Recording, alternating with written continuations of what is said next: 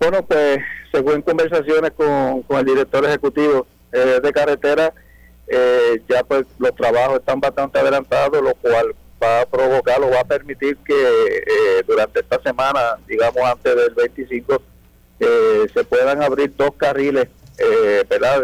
Del puente. De esto pues sería de gran ayuda, lo que permite que entonces los carriles que ahora tenemos reversibles pues no estarán, y sí tendríamos 2 carriles 24/7, uno en dirección de Naranjito hacia Bayamón y viceversa de Bayamón hacia Naranjito. Así que verdad, esperamos que esta semana pues de trabajo no tengamos, verdad, de condiciones del tiempo que atrase verdad dicho trabajo. De hecho, tengo que decirte que ya pues se esperaba prácticamente entre hoy o mañana hacer la apertura, dado pero con las lluvias que tuvimos en nuestro pueblo durante la pasada semana, pues eso pues no permitió, verdad, que se pudiera hacer esa apertura. Así que estaremos esta semana dándole seguimiento y ver cómo el desenlace de los mismos para que podamos abrirlo o carretera lo pueda abrir antes del 25 de diciembre.